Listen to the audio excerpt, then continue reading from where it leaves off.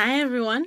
Welcome to the 6th episode of Tea with Mama Cash, because feminist activism works, with your hosts, Zora Musa and Happy Mwende Kinyeli. Hi, I'm Zora. I'm the Executive Director at Mama Cash, and I'm really pleased with myself, Happy, because I have learned to make raw, non-gluten, non-sugar cookies. That tastes good. Okay. And I'm Happy. I'm the Director of Programs at Mama Cash. I'm interested to taste Zora's cookies, and I'm also looking forward to watching TV the whole weekend because I'm tired. So, Zora, today we're talking about relationships, and relationships. They're complicated, they're beautiful, they're, in my opinion, the reason we exist in the world, but they're hard work and they're hard to talk about. And part of the reason, I think, is because we've made love complicated as human beings. And I'm curious, we're feminists, we're talking about love. Why does love matter to us as feminists? What do you think? So we talked about how you wanted to ask this question because you don't want to have to answer it either. It's not an easy question. I think some of why it matters to feminists, why it matters to me as a feminist, is that there's a lot projected onto love and relationships. Women are bound in certain ways, are made to do certain things, are positioned in certain ways in society because of our ideas about love and relationships. And where feminists seek to dismantle some of that, to liberate women from particular occupations or confines or whatever, then we have to re-remember or redefine or reimagine other ways we could relate to each other, other ways we can have relationships, including our loving relationships. And I think about things like families or romantic partnerships as the place, the site where so much stuff happens that shouldn't be happening to women. And that's why, for me, love matters to feminists. And you, Happy? Isn't time up? Do I have to answer? Okay. I think there's something about liberation that I think sits in love.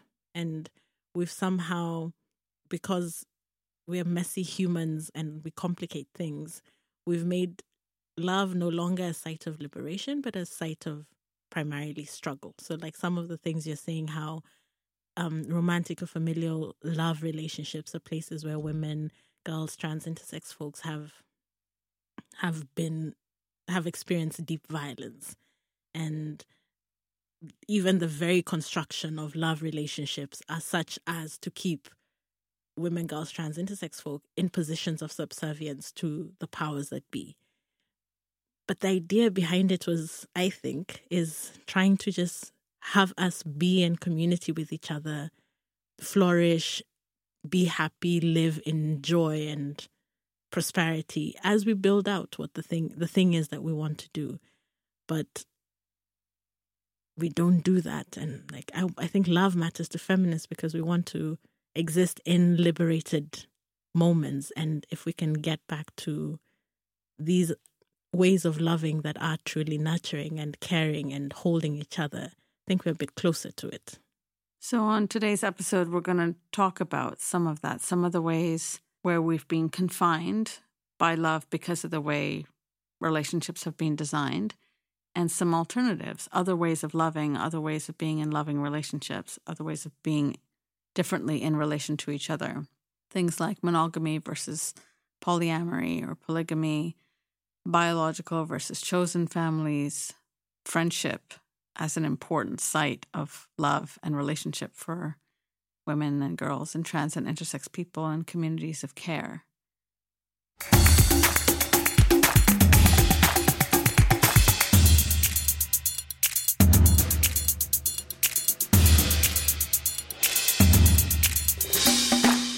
So Happy, we've talked a lot about romantic love and the place it holds in our lives or not, or at different times, and how it gets privileged often. People are terribly interested in our romantic love lives, for example.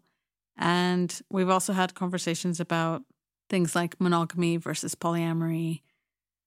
And I'm wondering, you had a particular thing you were trying to tell me about why you wanted to reclaim polygamy.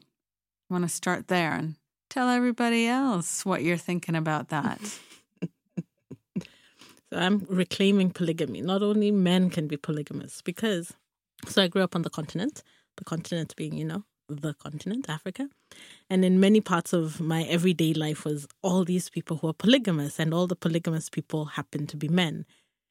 Then I moved through life and got into all these feminist queer spaces where people are talking about polyamory. And of course, for sure, polygamy and polyamory, the way it gets lived out is not the same. But the idea behind it, that there's ways in which people can love romantically, sexually, multiple people in multiple ways. So why then is it only men who are polygamous? I am a woman and I want to be polygamous. So, and then it gets everybody's shackles up. And like, what do you mean? From people who aren't in our queer feminist spaces who are like, but you're a woman, you're not allowed to be polygamous, to folks also in queer feminist spaces who like, no, but polygamy doesn't work as a word. But you also had the thought about why you don't want to reclaim polygamy, the word. Yeah, for me, I associate polygamy with marriage. And I find, short answer, I don't agree with marriage. I was going to say I don't believe in it, but it's not that it's a mythical thing that you can either believe or don't believe or something like this. It's that I it's not a valuable thing for me. I reject it in many ways. And I understand why people do it, why some people do it. I understand why I've been in positions to think about that decision. But the thing about polygamy where I'm like, I don't know about that, is because for me that's about marriage. Mm-hmm. Whereas I am fully on board with the idea, I struggle with the practice, the idea of polyamory. Mm-hmm. And the thing I like about polyamory is its challenge to the idea of a primary relationship, that there's one person with whom you have everything, the big, sweeping, romantic, grand, love is a many-splendored thing, one person situation, which I was going to say I find kind of risky. What if that person goes away? Then what? And I find it really problematic that we think of love as zero sum, that there's a fixed amount and you have enough for one person and there just isn't enough for other people. Yeah. I think the ways that we've organized ourselves to privilege one romantic relationship over multiple romantic relationships or any other relationship is deeply problematic. Mm-hmm. That we restrict ourselves in the way we're able to love. And I think about things like how the state regulates that, right? So the reason I'm resistant to marriage is because of the privileges that accrue if you're married. Your relationship is seen as more legitimate. You have more status. It's born of things around property and patriarchy and heterosexism. And so I'm just kind of allergic to it. Mm-hmm. No, I hear that. When you talked about the polyamory, so my own understanding and experience as I get to meet more and more people who are polyamorous has then led me down the road to relationship anarchy. And that for me is the place that in terms of idea and theory sounds like it makes so much sense, that all our relationships are of equal value, merit, worth, and we invest in the different relationships, the things that we need, that are needed and that we need to do those relationships. So that not even romantic relationships, because for a lot of the polyamorous folk I know, even their romantic relationships still take precedence over friend relationships or familial, not children, but other types of familial relationships. Like, but why? Why would we do that? Why can't all the ways that I love be of equal value and of equal worth and the things I put into them? So it's not just the idea, because it's not just the idea that the relationships are worth an equal amount, but I actually do invest into them in an equal amount. And I find the idea lovely and beautiful. I find the practice extremely challenging. But I think that is the point of it. So I have a friend of mine who is constantly like, why would anybody be polyamorous or even try relationship anarchy? Because it doesn't feel natural. It's like, I kind of think that's the point, because we've been socialized to understand love as this one thing that I give to this one person when, under these conditions. And it kind of settles into this is what feels natural. And to do other things will feel like a bit of a stretch because it's not normal everyday thing, because you have to invent a lot of stuff. You have to have conversations about the most innocuous things that you normally wouldn't have conversations about, because that's just the thing. That's how I feel. I often say heterosexuality and marriage makes it easy for you to be lazy in a relationship, because everything is kind of predetermined for you. But in other forms of relationships, polyamory relationship, anarchy and such stuff, you have to be deliberate because nothing is predetermined. And yes, we have had sex 5 times last week. Today, we have to still ask the question about, do we actually want to have sex with each other? No, we don't. Okay, what does that make about our relationship? And you have that conversation. And then 3 months later, like, oh, now we're back to having sex with each other. You have to understand it between yourselves. And then you have to explain it to the whole world because, yeah, people are very interested in relationships. Yeah, so I took a few things from what you were saying, which is polyamory allows a multitude of romantic relationships. But another part of it is that there's a multitude of types of relationships that are all valid. Mm-hmm. So different kinds of romantic relationships through one person is valid, and different types of relationships are valid, not just the romantic is the most important. Mm-hmm. And part of what you were saying was making me think of this thing about what's natural instead of what's habitual, right? Exactly. So we have habits around some things, and we treat love like property. Mm-hmm. And that comes from a particular place and understanding, and how marriage used to happen, which was about property consolidation and things like this, right? Status building and so forth. And women as property, right? That was one of the first things around some lineages around marriage were about that. And so I'm all for polyamory in principle. And I just really admire you for actually being able to do it in practice, because it just makes me tired to even think about it. Just a little bit before, we're talking about romantic relationships and everything in there. And the journey I went through to get to the language of polyamory and all of that, which was through queer spaces.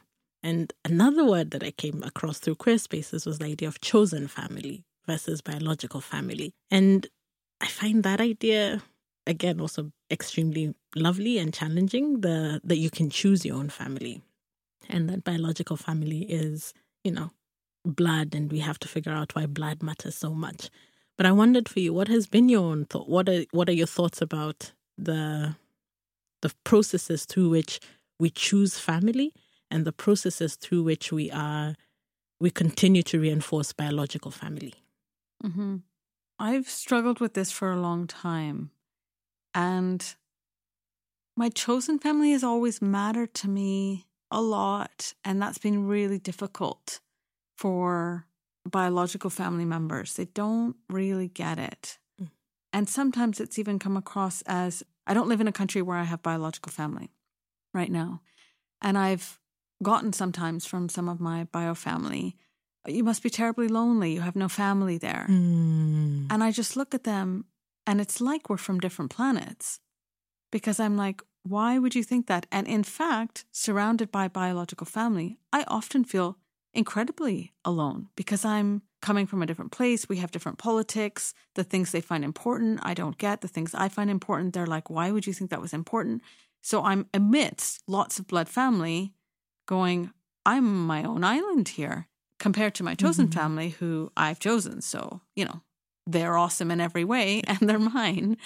And I think one thing I would want to say is it doesn't mean I love my bio family any less. Mm-hmm. And I think that's what it's about, that somehow if you're choosing your chosen family to spend time with, for example, or prioritizing them in some way compared to I think of like a bio family event, and I don't go because I'm going to a chosen family's, Mm-hmm. I don't know, some other event. They're graduating from something and I'm missing somebody's birthday. Like, you make choices. Mm-hmm. And somehow it's, you don't love us as much or something like this. Mm-hmm. And it's not what it is. But I have struggled with that in my life, where blood family has been very important to them. And I think it's also been important to them because of their particular historical context, right? Where war is around, and you have to create bonds that will ensure your safety in some way. And they've done it through blood family. That's how they've, kept on in the world, sustained themselves and whatever. Mm-hmm. But I make those same choices around how do I keep myself safe? How do I keep myself sustained through chosen family? And that's very difficult for them to understand. Mm-hmm. How do you relate to it? Yeah, a lot of what you say resonates. I find my biological family and we exist in different ideological camps. And fortunately, we found ways to reconcile them with most of my biological family. So we can sit and be like, we just agree to disagree. And the thing for me with chosen family has been the process of choosing people as family has mattered, because the things that I do, I am intentional about them and I recognize the intentionality in ways that I'll do the same things for my bio family, but I don't recognize it as intentionality. It's habitual, like you said earlier. So it's my nephew's birthday, I'll call him. It's just a thing that I do because that's what you're supposed to do. With chosen family, I choose to act in a loving manner to them. And especially some of my chosen family, even when things are difficult between us, because we've chosen each other's family, we will find ways to work through it and have those difficult conversations, find other people who will help us mediate them in ways that we don't have to do it. Like, it's not an obligation. It is because I have chosen you as family and I continue to choose you as family. And there's always the option with my chosen family that we can stop choosing each other's family. And it doesn't mean a rejection of each other. It just means this particular configuration doesn't work for us anymore. So let's find another one, which I don't find possible with my bio family. It's like, we're blood. Blood is always blood. You don't choose blood. Blood chooses you. Like, okay, but there's certain ways in which our relationships don't work quite the way we both want them to. But because we have such deeply ingrained habits of how to interact with each other, even trying to bring up those difficult conversations, it's like, oh my gosh, we can't have this conversation. Like, so I don't do it. I don't feel myself being intentional in a similar way with my bio family as I am with my chosen family. And like you, it's not because I love them less. It's the process of making us family have been so different that I don't have the similar desire to do things in the two different spheres. I'm interested in the part where with bio family, you're stuck with them, right? This idea that you're stuck with them. So even if you vehemently disagree or you're in a fight or there's a falling out, you don't get to let go of each other. And the part about chosen family that I regret is that our chosen family doesn't have that. In my practices around chosen family and others I've seen, you can walk away. This thing you were talking about, you can choose to relate to each other differently. And the reason I'm interested in that is this idea about love. If you're committed on a love level, how is it that we're allowed to walk away? Aren't we then kind of privileging bio family more than chosen family, because we're saying bio family we can't leave, chosen family we can? And what does that say about the quality of the love, that you can walk away?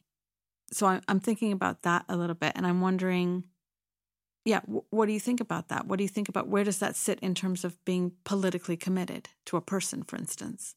I think for me, it makes it more liberating to love that I'm choosing to love you and I'm not obligated to love you, which is kind of how biofamily stuff feels. So I can't walk away because we're blood. It definitely feeds, at least for me, it helps settle any fears of abandonment that I have, because whatever happens, chosen family leave me, my bio family is never going anywhere, right? But I don't think necessarily I show up for, or we show up for all each other in the ways that is beyond you're my brother, you're my sister, you're my mother, you're my father. Beyond the title, I don't know if there's an actual relationship under that holds us. And then I wonder, have we not walked away anyway? We're just hanging around because that's the thing we have to do, because it's an obligation. Whereas with chosen family, we accept, we acknowledge that things have shifted between us. And I still love you, but the way that we want to interact with each other and the way we want to hold each other is different. And it doesn't mean that love is finished or my commitment to you is over. It's an acceptance that the thing between us is no longer the way it was. And we'll flow with that, take it where it takes us, and that's okay. And also earlier, going back to the idea that there's actually my chosen family is no more important to me than my friends and my romantic loves. Like, all relationships are equal. So we're no longer chosen family, but I still love you.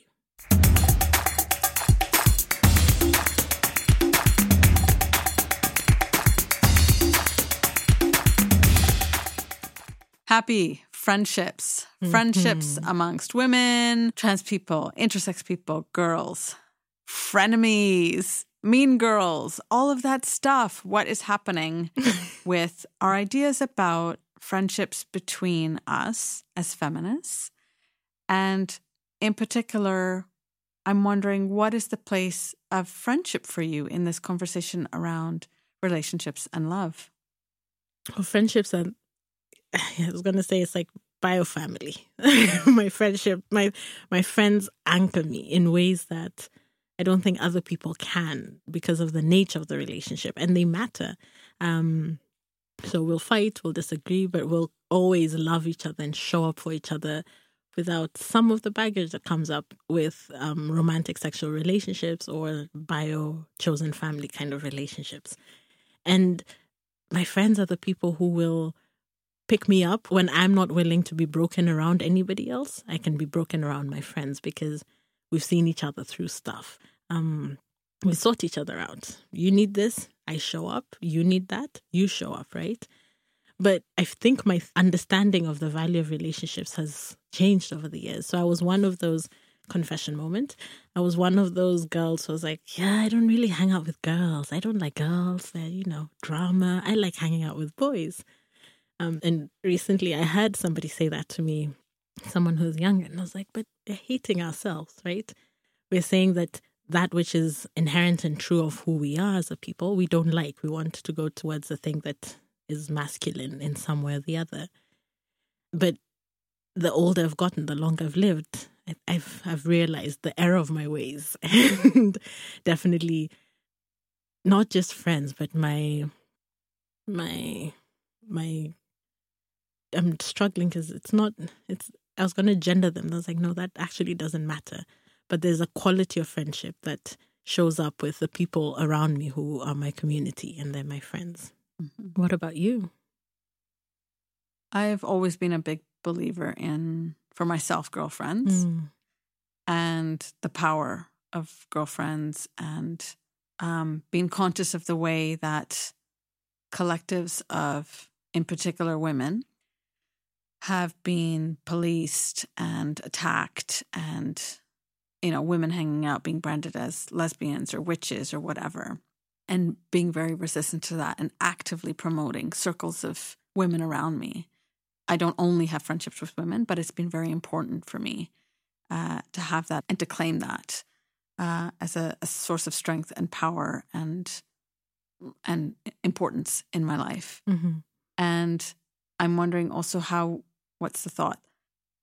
When we are doing the feminism that we do, it's gangs of women a lot, right? Hanging out with each other. I'm very conscious also about a little bit what you were talking about, I don't hang out with women and the kind of self-hate stuff. Yeah. But related for me to that is sexism between women and our competition and our internalized sexism, and how that pits us against each other, how that sees us taking each other down, disrespecting each other, backbiting, talking behind each other's backs. And I know there's been these calls for, just stand up for women and show up for each other. And I think I kind of am wondering how we do that also as movements. Mm-hmm. So we talked about this on another episode around why lesbian women, for example, have been showing up for abortion rights struggles and not the reverse. Mm-hmm. And that, for me, there's something in there related to how we also value friendships and solidarity. Mm-hmm. And when you said that, a lot of times the thought that came to my head, and I don't know if this is true, so we'll fact check this later, is I feel often in social movements or in feminists, in organizing work, the women who show up often are the ones who are already oppressed, and they'll show up for those who are privileged. So like you said, that lesbians are showing up to talk about abortion rights. And there's something about having experienced that being on the outside, that what does solidary love looks like, because I have not been loved by X community. So I, as a Black woman, I have not been loved by white women. And there's moments where I have to say I struggle, but I try to show up in care and love towards white women. And then I wonder, I'm like, so how would it look like if we thought about, I want actually to be deliberate in solidary love to all the women around me or all the trans folk around me who have been historically oppressed and continue to be oppressed in our space, and what that would look like, and how a frame of friendship could actually push us a little bit further than just, I am in this social movement and we have to struggle next to each other because that's what the politics say. But a frame of friendship would be, there's a deliberate type of relationship that we're trying to build, and it matters. And it's not about us being nice to each other, but we want to hold each other in a platonic type of love that maybe gets us closer to the ultimate liberatory love place we want to exist in. Mm-hmm. I'm really interested in that idea.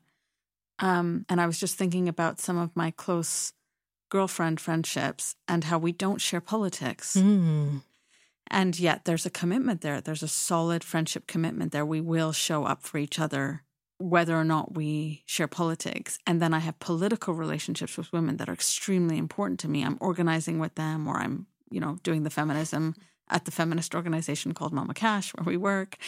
And I was just thinking about what would it look like if that was done in frameworks of friendship. I think some of that's difficult because of capitalism and hierarchies of power and all kinds of things like that. But I'm interested in that idea. How would friendship change our feminism? I don't know where it goes, but for me, I think it's an interesting idea. But also for a moment, I was like, but do we want that? Because in my head, I thought friendship means I have to be nice to people. I was like, no, actually, some of the people I'm least nice to are my friends. And yeah, if we strove for that, and it was like, I want to be deliberate that I'll show up, and I'll show up authentically, not just I'm showing up because politically I believe that we should all be in alliance to each other, et cetera, but I want to show up authentically, and I ask you to show up authentically, and we hold the love between us. And yeah, I don't know where that would take us. I don't know either. And I also struggle with the idea that you have to be friends to be able to do feminism well together. And I think that has been a trap for many feminists. And we have fights with each other and, break friendships, and therefore political alliances fall, and huge divisions within our movements because friends fall out. So what are we saying? That we don't want the friendship frame, or we do want the friendship frame? I think we need another podcast. Okay.